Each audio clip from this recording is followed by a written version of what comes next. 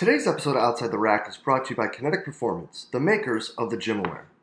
In today's world of strength and conditioning, data collections become the utmost of importance, and that's exactly where GymAware separates itself from the competition. Because when we're sitting there and looking to collect data, what data are you actually collecting? And are the numbers you're looking at fitting into the exercises that you're utilizing? And even more so, are they going to answer the questions that you're looking for? Looking at different ways that you are moving the barbell through peak and mean, both velocity and power, is really what separates GymAware from the competition. Being able to understand what your ballistic exercises are doing separate to what your strength exercises are doing really allows you to program at a much more specific level for your athletes. So hop on over to kinetic.com.au to see what Evan and his team have in store for you today. The world of strength and conditioning is filled with some fantastic practitioners that are always searching for more. But more what? What are strength and conditioning coaches searching for to better their ability to prepare their athletes? Well, what about cutting-edge information? Or a place where you can find different opinions from forward-thinking coaches on what you're doing, how you're doing, and try to get feedback to be better for your athletes? Or what about a place where you'll find like-minded coaches that can provide solid coaching advice and career development for you as you progress through your career as a strength and conditioning professional? Well, this is exactly why we built the Strength Coach Network. You'll have access to exclusive monthly content on top of the sensationally active forum that we have where you can communicate with coaches all over the world to find those answers that you're looking for to help you be a better practitioner for your athletes. So make sure you hop on over to strengthcoachnetwork.com/CVASPS, that's strengthcoachnetwork.com/CVASPS, and get your 48-hour trial for only $1. I look forward to seeing you in the Strength Coach Network. What's up, everybody, and welcome to the 29th episode of Outside the Rack, brought to you by Kinetic Performance, the makers of GymAware. In this show, we're just trying to dive a little deeper into some of the minds of the top practitioners in the world of sport performance to learn a little bit more about who they actually are and how they got to where they are today. Today, we are joined by the Director of Performance Science, Player Development with the Kansas City Royals, Dr. John Waggle. Doc, thanks for being with us, brother. Oh, thank you, Jay. I think this is a really cool idea for a podcast, too. I congratulate you on the evolution of all of this. It's been cool to see. Well, appreciate that, brother. But listen, man, before we get too far into this, who is Dr. John Waggle? A kid from Rock Island, Illinois, I'd say first and foremost. I'm a man whose values were developed by my faith and my family, and I still try to kind of live in that path. I'm also recently engaged, amazing woman named May, who I met down here when I started my position with Kansas City. So I can't wait to marry her. Hopefully sooner rather than later, but planning around the baseball schedule is a little tricky. But other than that, I just try to be a very grateful son, a caring dog owner, and a decent guy. And then professionally, as you kind of stated in the intro, I work for the Kansas City Royals. Essentially, my role is two parts. I oversee the physical development processes and our athlete monitoring and all of that, along with our Senior Director of Performance Science, Austin Driggers. But then I also provide sports science support for our field staff on the player development side. So overall, it's a really fulfilling role for me, actually. I was a former baseball player and coach myself, and so now getting to be involved on the technical, tactical side once again is pretty cool. That's awesome, man. And you know, I think one thing that a lot of people don't know about Dr. Waggle is you've had a pretty interesting journey to get to Arizona. And in your multiple stops, there have been a lot of times where there have been some things that have made some light bulbs go on for you, bro. So if you wouldn't mind, would you please describe for us a learning situation that brought about an epiphany in your career? Yeah, like you said, I've been fortunate to be a lot of really great places and under a lot of really great people. And there's been kind of these notable epiphanies at kind of each one of those stops. DePaul taught me to collaborate, to listen, and to have a lot of patience. in building relationships. ETSU, I got to be around legends in the field, and I got to learn the continual investment that it takes to kind of truly master your craft and eventually, hopefully, be a leader in the field. And now my time with the Royals presents me unique challenges, opportunities for critical thought. I have to come up with a lot of creative solutions with, in collaboration with the other people that I get to work with. But like my true epiphany was actually at the conclusion of my baseball playing career. I grew up a baseball junkie. I played 4 years in college, got to play 2 years of independent ball after that. Like basically my whole life, I thought like, you know what, like I want to be a coach, and I want to be a baseball coach.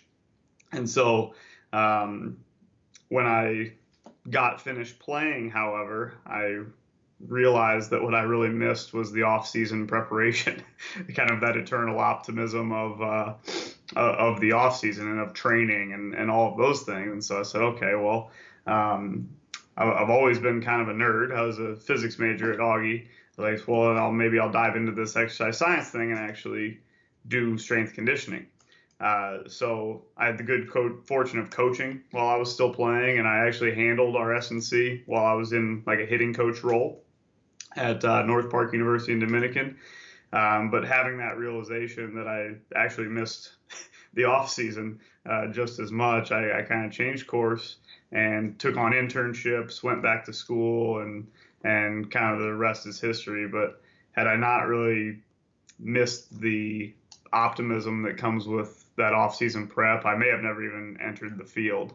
My epiphany came, fortunately for me, when I was 23 years old and a washed-up baseball player. That's awesome, man. And I think that more often than not, most coaches would say that the biggest mistakes they were making were in their early to mid-20s, and that's really when you found it. Yeah, I was really fortunate, and I think having the opportunity to do some kind of part way S&C at those Division III schools while I was coaching baseball was helpful too, because I got at least a taste of it, and I didn't have to make a complete dive into the deep end and know whether or not I was going to enjoy coaching on the S&C side as much as I did the baseball side. And it turned out I liked coaching, I liked mentoring, I liked leading, and I also liked the kind of the scientific application that came with S&C. Yeah, and you're a guy that likes to dig in and find answers, man, and a person that's went back to school to change your first name and Yeah. to keep moving forward professionally. So I'm actually pretty fired up about this one. But if you could ask one question, Doc, and you would get the answer to it, what would that question be and why? Yeah, it's a tough one, and I don't know that that I'm going to word it exactly right, but it's essentially, what do I need to do to be the best in the world? And I've tried to get that answer indirectly whenever I get the chance to be around a world leader. Spending my time at ETSU, I got to do that quite often. With the Royals, I get to be around a bunch of really, really, really amazing practitioners in a variety of disciplines, and so I get to kind of indirectly ask them this question a lot. But I also have tried to be around those world leaders, and sometimes that involves taking site visits. People like Duncan French and Dave Tenney and those people, I've tried to go there and really in that light just learn more about their stories, like what successes they've had, the failures, the advice that they're willing to give. And all of that is rooted that, I think we all have aspirations to be the best in our field or be the best version of ourselves within our field. And so that would be my question, and I will continue to ask it one way or another, no matter who I get around, which is why I'm excited about the seminar, because that's pretty much an opportunity to get to rub elbows with a lot of world leaders and really good practitioners, and I'll try to take as much away from that weekend as possible. And being out in Arizona really opens the doors for that. Yeah, absolutely. No, we've obviously got close proximity to a lot of really great people. I mean, we have the Suns and the Coyotes, and 15 or so baseball clubs down here with their spring training complexes. Altus is down here.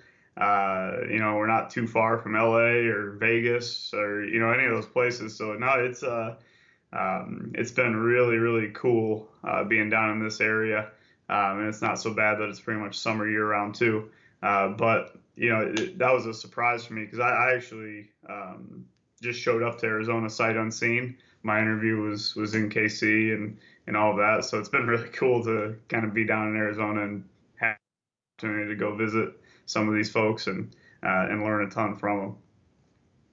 Yeah, I mean, worst case scenario, the move from DePaul down to Arizona, it, the weather may be a step up. Yeah, I got rid of the traffic and the 10 feet of snow. Those are the two things I traded. It sounds like my move from New York down here, but Yeah, yeah. Just have well, to deal with the scorpion from time to time, but I can get over that one.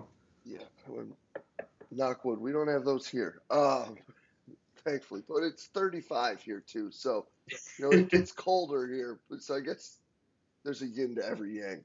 Yep, exactly, exactly. But listen, Doc, I mean, you're all over the place. You're helping coaches learn and get better. You're digging for more answers yourself. You're working with some of the best athletes in the world who do the hardest thing in all of sports. That's hit a round ball with a round bat squarely. But at some time, man, you gotta recharge. So what's Dr. Waggle's escape? Admittedly, I am not very good at this one.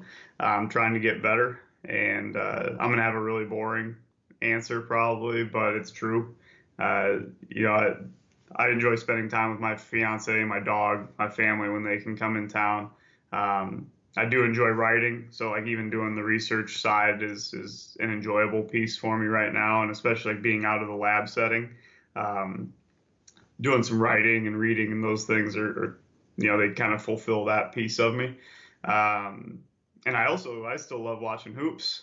Last night I was watching the DePaul game for at least a half before I had to go to bed. But I'm still a DePaul fan. I'm still a basketball fan, and I think 10-year-old me isn't giving up that dream that I'm going to be the point guard for the Bulls. So like I like watching basketball whenever I get the chance to. But it's definitely something I'm trying to work on in 2020 is to have a little bit more of an escape. So maybe I'll check out some of this Arizona scenery here coming up soon after spring training and get to appreciate that too. But really just spending time with the people I love is the thing I try to do most when I do have some downtime. That's awesome, man. Because I know that right now is a time where that's limited, brother, and it's great that you're able to sneak away a little bit and get to spend some time with those people. Yeah, absolutely, absolutely. Every moment you get is an important one, especially when the time of the year they are a little bit fleeting.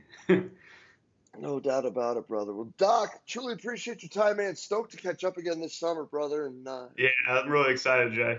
Can't thank you enough for inviting me out. I'm really looking forward to it. yeah, man. Well, listen, dude, appreciate your time. Appreciate all you're doing to help us all be better. And we'll be in touch real soon, bud. Yes, sir. Sounds good, Jay. Yeah, man.